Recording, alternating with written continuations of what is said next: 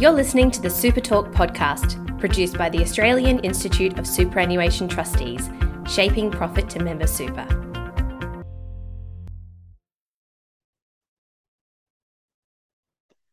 Hello and welcome to Super Talk. My name is Gary West and I'm the Senior Manager, Media and Communications with AIST. Today we'll be looking at sustainable investing. Joining me is Martin Todd, Portfolio Manager, Sustainable Global Equity, Impact Opportunities at Investment Manager, Federated Hermes.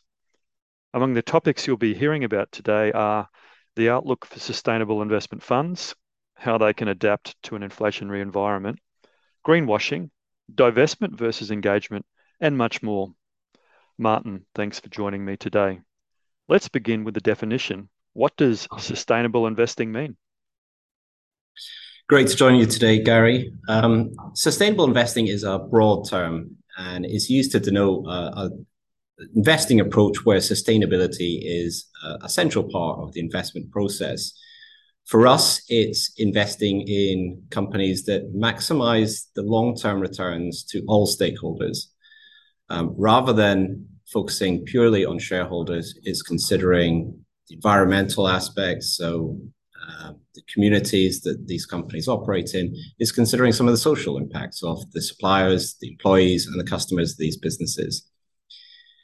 As I say, it is a broad term, though, and I think when many people think of sustainable investing, they think of ESG investing, and certainly consideration of environmental, social, and governance factors is an important element of it. However, it's a broad church, and it covers areas like impact investing. You may have heard of SRI funds, ethical, responsible investment funds, and these can range from relatively simple exclusion-based approaches through to quite sophisticated impact strategies. Given the rotation in markets, can sustainable investing funds still generate decent long-term returns, and why? There's been a lot of talk about rotation in equity markets, and it's perhaps just worth quickly expanding on what that means. Really, it refers to the shift that we've seen in the market leadership in 2022. And this is really a consequence of higher inflation and rising central bank rates. This is reversing a trend that has been in place for over a decade, perhaps since the financial crisis, and it's meant very low cost of capital for companies. And it's really benefited areas like the technology and internet sectors that have very strong growth and perhaps for relatively low profit margins. The reason that this rotation, I think, is relevant to sustainable investment funds is that on the whole, sustainable funds tend to be more exposed to these higher growth companies and these sectors of the market that have performed well, but are now lagging the index in 2022. To compound this problem, what we've also seen is that the energy sector is by some distance the best performing sector in the market in 2022. And for many funds in the sustainable investment space, they're very underweight in energy. To a lesser extent, some of the mining companies that performed well in 2022, again, are not held in great size by sustainable funds. So in aggregate, this cohort of funds has lagged the investment index this year after a number of years of what being quite strong returns. I think what we can observe is this is a very, very short period of time on a relative basis, and the outlook for sustainable investment funds hasn't really changed. We've seen this rotation happen over the course of this year, but nothing has fundamentally changed the longer term attraction of sustainable investing. And in fact, many high growth companies are a lot cheaper today than they were. And the long-term profit pool has in many cases increased rather than decreased. And just to take one example, the energy sector, as I say, has been a very strong performer this year. High energy prices, obviously a key driver of profitability. But at the same time, those same high energy prices will start to reduce demand, and it will increase the incentive for alternative energy sources and investment in renewables and in other energy capacity. They say that the cure for high prices is high prices, and I think that is providing the incentive for alternative providers, and that's the opportunity for sustainable investors over the long term. If inflation persists, what does this mean for sustainable equity funds, and can they diversify? Yeah, it's I think linked to your question around rotation, and it's there's been a very lively debate about inflation and where it goes from here. I think some of the drivers of that higher rate of inflation, to some extent, has been how tight labor markets have been globally, and some of the trends towards deglobalization and some of the onshoring of supply chains has certainly provided that inflationary pressure. For sustainable funds, I think the ability to diversify and cope with that higher inflationary backdrop very much depends on the type of strategy that the individual manager is running. For say, ESG leader funds, where the process is driven by ESG ratings, that can tend to lead to relatively narrow sector allocation with overexposure to large cap companies that may enjoy slower growth and particularly European based. Alternatively, if we're talking about an impact fund, there's often more of a growth and mid-cap bias. And so these style factors and exposures are going to be a determinant of the ability of that fund to navigate a higher inflationary environment. It's probably also worth noting that if inflation does persist, do we see stagflation, in which case overall economic growth is relatively low. Higher growth companies may look more attractive in that environment. As I say, the multiples, the price that you pay as an investor for these companies has come down considerably. And lastly, I would highlight high quality companies, those that are durable through different cycles, that can maintain high levels of profit margin and have strong balance sheets, and therefore aren't exposed to the higher cost of capital that we're seeing on the back of this high inflation. So I think, to summarize, I think it's really important for investors to understand the overall style and factor exposures that come with sustainable investment funds. There's been a lot of discussion around greenwashing within the ESG space. How's the regulatory landscape shaping up there?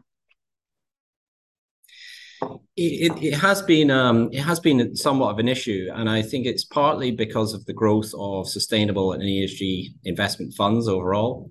And up until now, there's been relatively no policing of that. There's not been any parameters or rules around what investors may denote as a sustainable investment or an ESG stock. But that is starting to change. So particularly in Europe now, we have what's called Sustainable Financial Disclosure Regulation, SFDR. And this is asking for transparency and disclosure around sustainable investing from managers per strategy. And what this attempts to do is to denote what is a sustainable investment, what is good governance at a company or a security that you're investing in, and how do we ensure that these companies aren't doing any significant harm. What this regulation does bring, we believe, is greater transparency for investors as to the approach that manager is taking and how they define sustainability, so that the end investor has a greater understanding of the type of investment they could expect to see in that strategy. And we believe that on the back of this regulation, while it's difficult to implement, it will act as a deterrent for perhaps more cynical sort of marketing that we've seen in recent years with greenwashing. And I think there's a reputational risk here for managers as well. And there has been some high-profile investigations of firms who have perhaps overclaimed on their sustainable investment funds or in ESG practices. So I think the oncoming regulation, and it's not just in Europe, as regulation is being considered and broader frameworks put in place in other jurisdictions as well. And I think ultimately this is a positive for investors and having that greater transparency in what they're investing in. There's some debate in the industry about whether divestment, that is, excluding entire sectors and/or activities, or engagement is the better way forward. What's your take on the merits of each approach? Yeah, divestment is a very popular approach. This is to exclude investments in entire sectors based on their activity. Oil and gas, I think, is by far and away the most popular divestment or exclusion in place for investment funds. There's an initiative from a group called Divest Invest. This is a collection of asset owners, and I was reading recently that together they have asset owners representing 40 trillion of assets who have pledged to make no new investments in the top 200 oil, gas, and coal companies, and to sell their existing investments within a 5-year time horizon. So the scale of the sort of divestment approach, the exclusion, is very large indeed. I think the pushback to divestment as an approach is that ultimately you're selling shares in the company to another shareholder who perhaps is less concerned about the environmental aspects of an oil and gas company and how that business is run. That you're not actually changing or helping to reduce the emissions associated with them. An alternative approach is engagement. And engagement is ultimately where investors or shareholders or debt holders continue to have a dialogue with the management team of that company. As shareholders, as investors in that company, they have a seat at the table and they can hold the management team to account to ensure that it is being run most efficient way, that they're doing their best to minimize carbon emissions or perhaps some of the social frameworks within that company. So at Federated Hermes, we have a team called EOS, who are dedicated to engagement on behalf of third-party investors. So they represent well over $1 trillion of assets worldwide. And they engage with companies, they set targets and milestones for those companies, work with them with shared goals and alignment of interests to drive positive change over the long term for those businesses. And that could result in wholesale changes to the governance structure, for instance. It could be step changes in emissions intensity for that business over time. So ultimately, the engagement opportunity is one to drive real impact as a shareholder through engagement over the long term. Is there a green premium on the stocks that you invest in as funds crowd into a limited number of stocks? And how do you find value there? Yeah, it's an interesting question, and there's we have had a lot of questions from investors about the extent to which there may be a green bubble, a green premium in place. Is there a relatively small sort of cohort of companies that sustainable funds are investing in? For us, it's not an issue. I think part of the answer is that, as I've alluded to, there are a range of approaches to sustainable investing, and whereas in years gone by, perhaps there was a lot of investment approaches that followed ESG ratings. I think that's less the case now. I think most managers have developed proprietary scoring techniques, and they started to look at businesses in different ways, therefore reducing perhaps some of the crowding effect into a small group of companies. We can also see it in the performance of companies in the market, where perhaps one of the most popular areas for investment in sustainable funds has been renewables. And renewables have had a really tough time over the last 12 to 18 months. And we're not seeing any signs that there's a green premium in place on those kind of businesses. For us in our sustainable equity fund, there's a number of different approaches that we take that help to identify value, that help to identify perhaps some of the overlooked companies in the investment universe. One is our focus on companies that are higher up in the value chain, some of the suppliers of the picks and shovels, if you like, where there's a lot more investor focus on the end product providers. And so we see an opportunity with some of the supply chain, the enablers. We also see opportunity in companies that are improving their ESG scores that perhaps aren't recognized for it today. Many of those companies are in emerging markets, which typically are overlooked by sustainable investment funds, largely because they don't have the same level of disclosure and perhaps governance standards that in developed markets we come to expect. So that's another opportunity to find value. Given future secular trends, do investors in these strategies need a very long-term time frame? I think patience and a long-term perspective are important for investors in sustainable investing strategies. I think it's a Warren Buffett quote where he says that the stock market is a very efficient mechanism for transferring wealth from the impatient to the patient.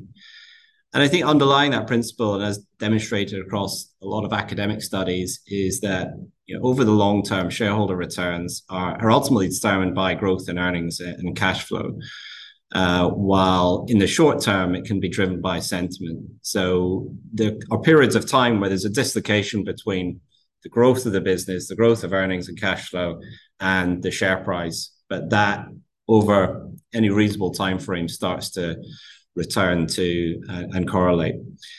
I also believe that long-term investment horizon is particularly synonymous with sustainable investing, and it's integral to the underlying philosophy that managing these businesses for all stakeholders over the long term, and it's really the opposite of short-term profit maximization, to minimize some of these material risk factors, and to position businesses to really capture new revenue growth opportunities.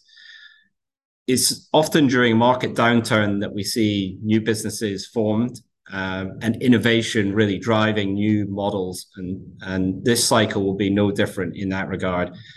And the attraction of sustainable investing is it really offers that opportunity to get involved in these promising businesses at an early stage, and to engage with those businesses and to stick with them requires that patience and time to allow them to grow as a business. And for investors and supportive, engaged shareholders, that provides a great opportunity. It requires that patience. It requires a long-term mindset, so that we can see those businesses driven by the growth in cash flow and earnings as discussed. That's all for this episode of Super Talk. Thanks to Martin Todd of Federated Hermes. For more episodes of Super Talk and for more information on the work of the Australian Institute of Superannuation Trustees, visit our website at aist.asn.au, and don't forget to subscribe to this podcast.